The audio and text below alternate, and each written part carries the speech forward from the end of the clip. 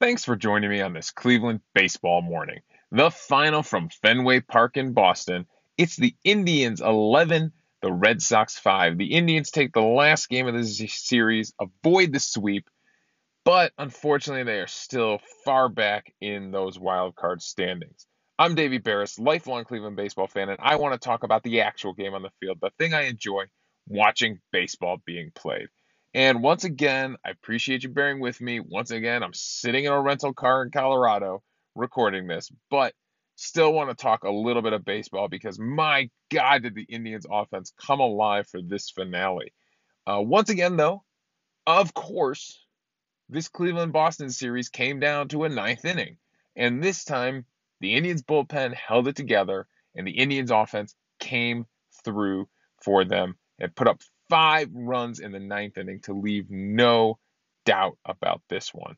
So, what are the storylines of this game? I mean, the big storyline is the Indians offense, just relentless. 15 hits on the day and a 4-hit day from Fermil Reyes hitting in the 3 hole today.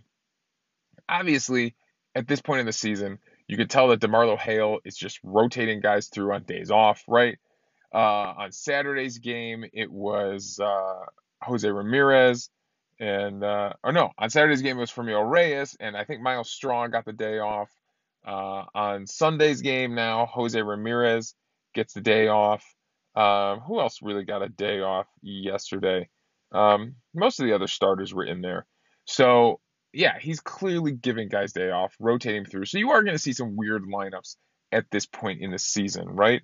Um, Daniel Johnson led off on Saturday because, I mean, why not? You were giving Straw the day off. Give Daniel Johnson a shot.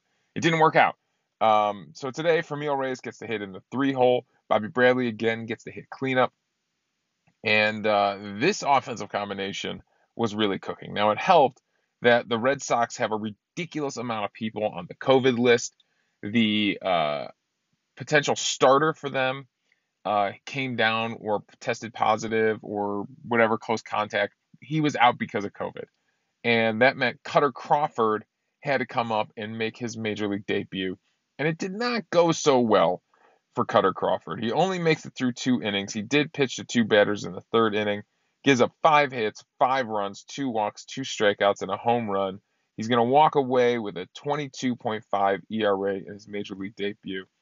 I think he needs to have a conversation with Eli Morgan across the way because Eli Morgan can tell him, don't worry, man, the ERA will come down. You're not going to be stuck with a 22.5 ERA for the rest of your career. One of the big things in this one, so the Indians put up 15 hits. The Red Sox put up 13 hits. It's not like the Red Sox weren't on base. The Red Sox had runners on base a lot. And you want to know the difference in this game? Finally, the Indians come out on top of this. The Red Sox were 3 for 18 with runners in scoring position. 3 for 18. The Indians were 7 for 18 with runners in scoring position. That's the difference in the game right there. You want to talk about how to look at a box score and see what happened in the game, what the difference was right there. 7 for 18 with runners in scoring position. So let's get into this a little bit. And it's not like Plesac pitching for us had an easy time of it either. He goes 5 innings, gives up 8 hits in only 5 innings, 3 earned runs, 3 walks, and 5 strikeouts. We'll talk about Plesac in a little bit. The Indians started early by manufacturing runs. They really, really did a good job here with the bases loaded to start the game and nobody out after a walk and back-to-back singles from the first 3 hitters. Bobby Bradley comes up. Looks like off the bat, it looked like he had got a little more of this, but it kind of dies out in right field. It's a sac fly out to right field, and Miles Straw comes in to score. Ahmed Rosario goes to third. There you go. That's easy. That's easy baseball right there. Man, load the bases up, get a guy to third with less than 2 outs. Just take a sac fly to right field. Maybe he got it off the handle or the end of the bat a little bit, but he gets the job done. And then Harold Ramirez does the same thing. He punches one out to right field. That one looked a little bit like it might be in the gap, but Hunter Renfroe runs it down, and Ahmed Rosario scores. So there we go. 2 quick runs in the first inning on some smart baseball. You got a guy on third, just put it in the grass. Get it out there, get some lift on it, and get that run home. Plesac would get into trouble in the first. He would walk Kyle Schwarber. Plesac would walk the leadoff hitter in the first 2 innings and really get into some trouble because of it. But he did a good job of working his way out of trouble here. So he gives up the walk to Schwarber. Hunter Renfroe would pop out. JD Martinez would reach out a fielding error, so he'd have 2 runners on. But then Verdugo would line out, and Plawecki would ground out to get out of that threat. Then the Indians answer right back. Owen Miller starts things off with a double off the maybe hit just above the garage in center field. But a nice double from him. He really smoked one. Austin Hedges would ground out, move Owen Miller to third. Andres Gimenez would fly out to right, but it couldn't get the run home. He tried, but he could not get the run home. Then Miles Straw comes up, and this was happening yesterday a lot in Boston. Guys going down and golfing balls, using their pitching wedge and golfing balls out into center field.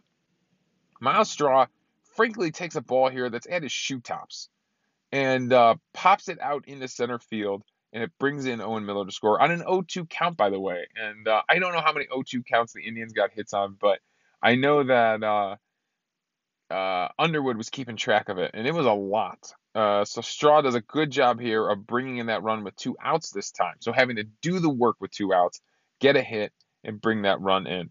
Boston would do that to us, though, also in this game. They would go down and get a couple balls in the dirt and make us pay just the same.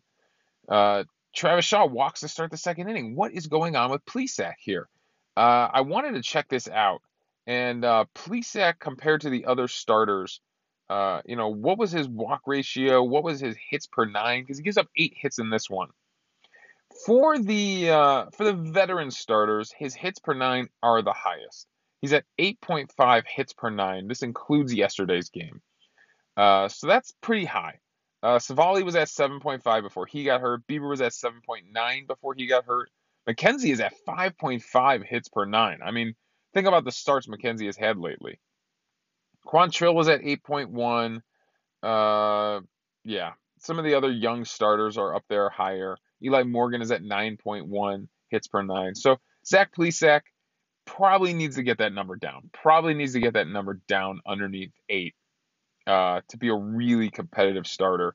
His walks are still the lowest of any starter. His walks per 9 are at 2.0. But Plesac is not known for striking a lot of guys out. He's only at 6.4 strikeouts per 9, which gives him a 3.15 strikeout to walk ratio, which of those veteran starters, Savali and Bieber would be the lowest. Bieber is up almost at 4. Savali is just above him at 3.3. So that's a number he's going to want to increase. All our starters, frankly, are going to want to increase that number. Even Quantrill is only at 2.53. Tristan McKenzie, for all the strikeouts he does, he also walks a few guys this season. So he's at 2.35 strikeouts per walk. So we want to see those tick up, definitely going into next season, and limit those walks, because that was a thing before McKenzie got sent down. He's obviously course-corrected that in his most recent call-up. So Plesac, at 8.5 hits per 9. So he is a little bit up there. And the walks are much higher than they were last season. So another walk to lead off an inning here, this time to Travis Shaw. Then they follow that up with a double. So he's in real trouble here in the second inning. Boston really looking to get back into this thing. But he strikes out Jack Lopez, gets Aruiz to fly out to center field, and Schwarber grounds out to third base to get out of it. So one thing I noticed about this was Plesac used the strikeout to save himself in some very difficult situations. Then Franmil Reyes says hello to Cutter Crawford by giving up his first major league home run, and it would be a shot over the Green Monster, 26th home run on the season for Franmil Reyes. And he was talking, I think he was talking after one of the games about the Green Monster, and he said his advice to hitters is you have to ignore the Green Monster.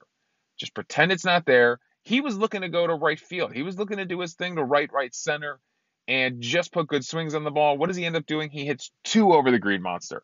Not only that, he jumps on the national broadcast, because his game was broadcasted on TBS, while they're interviewing Tristan McKenzie, and he basically pulls the microphone away from McKenzie's ear and lets everybody know that he had ice cream last night before he came in and hit that home run. So today he went and got some ice cream. What did he do? Hits another home run over the Green Monster. So, frankly, I think we all need to have some ice cream anytime Familio Reyes is up to bat.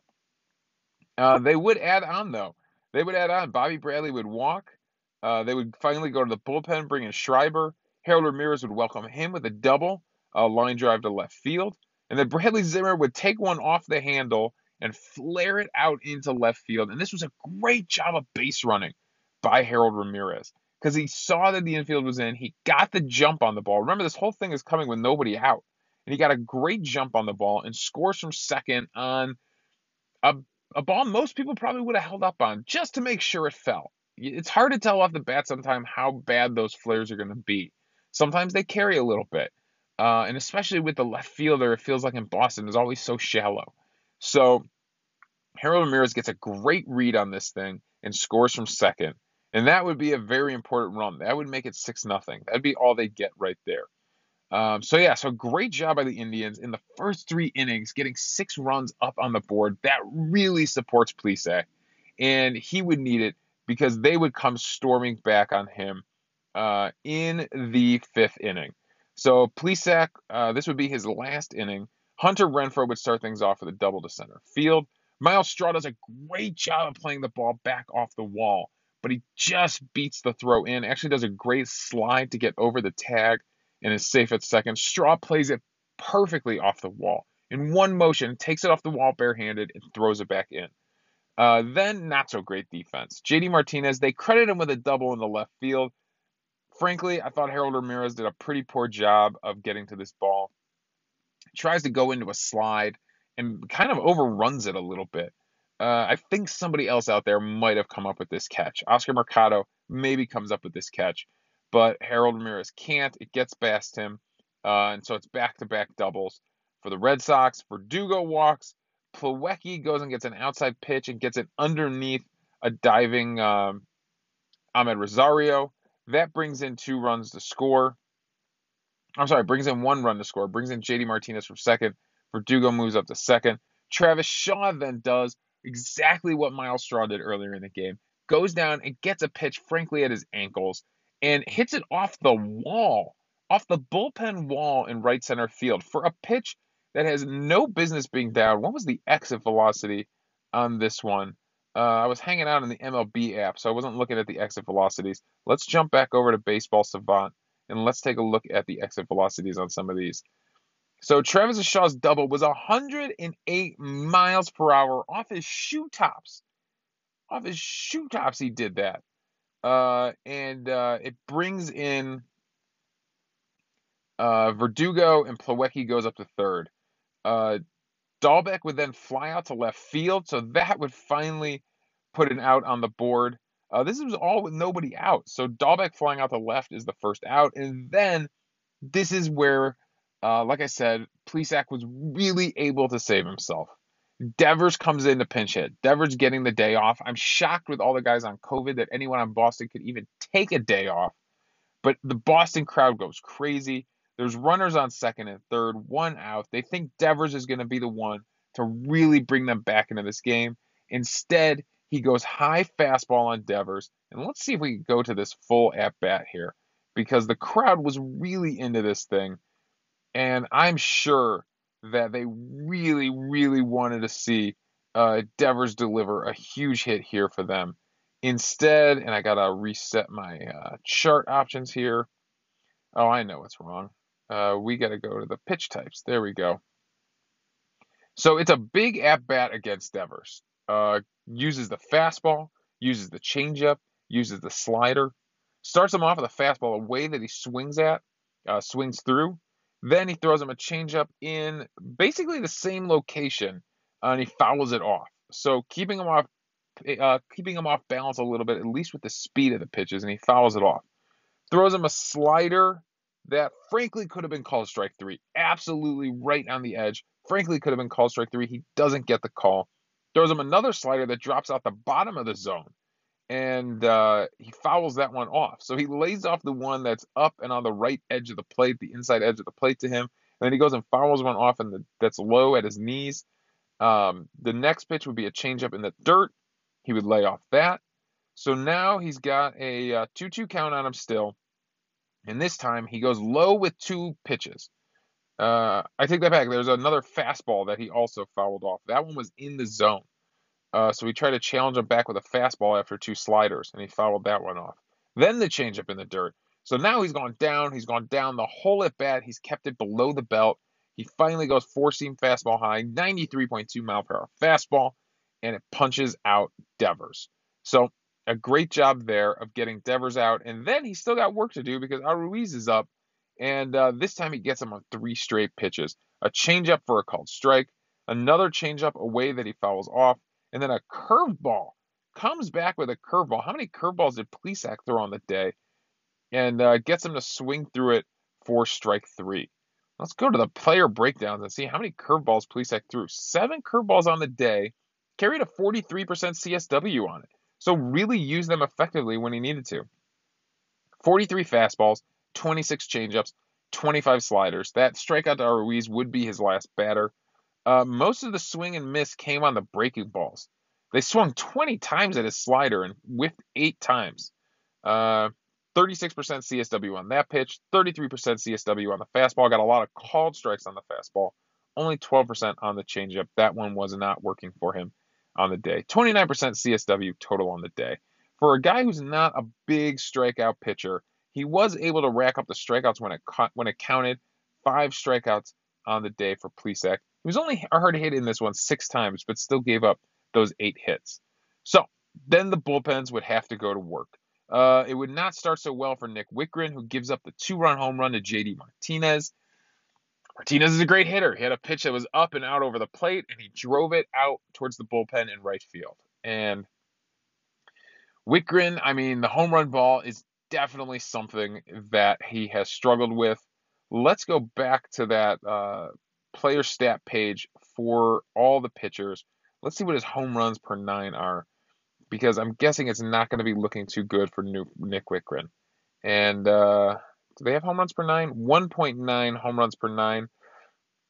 Eli Morgan is the only one who's got a higher one of the everyday pitchers. Of all the bullpen guys, 1.9 might be the. Trevor Stephan is at 2.2 home runs per 9. Blake Parker is at 1.0. Justin Garza is at 1.7 home runs per 9. So the home run ball is definitely something that's been plaguing Nick Wickren and been plaguing Trevor Stephan. So it gets Nick Wickren here. Gives up the big home run. So it makes it a 1-run game. It's now 6-5. And like I said, it comes down to the 9th inning. Trevor Stephan is actually able to hold it this time. He gives up a walk, but a strikeout. Blake Parker comes in, does give up a hit, gets 2 outs. They decide the runner moves up to second. They decide to bring Emmanuel Clase in. He gets a ground out to get out of the 8th inning. He's going to go for the 4-out save in this one. But the Indians offense comes through finally. And what a 9th inning. What a ridiculously fun 9th inning. We had to leave the house, and I'm standing there going, no, I gotta watch one more. I gotta watch one more batter. I cannot walk out of this house with runners on and Franmil Reyes up in the 9th inning. I have to see how this ends. So Andres Gimenez leads things off with a single, a great stolen base on the very first pitch against Phillips Valdez.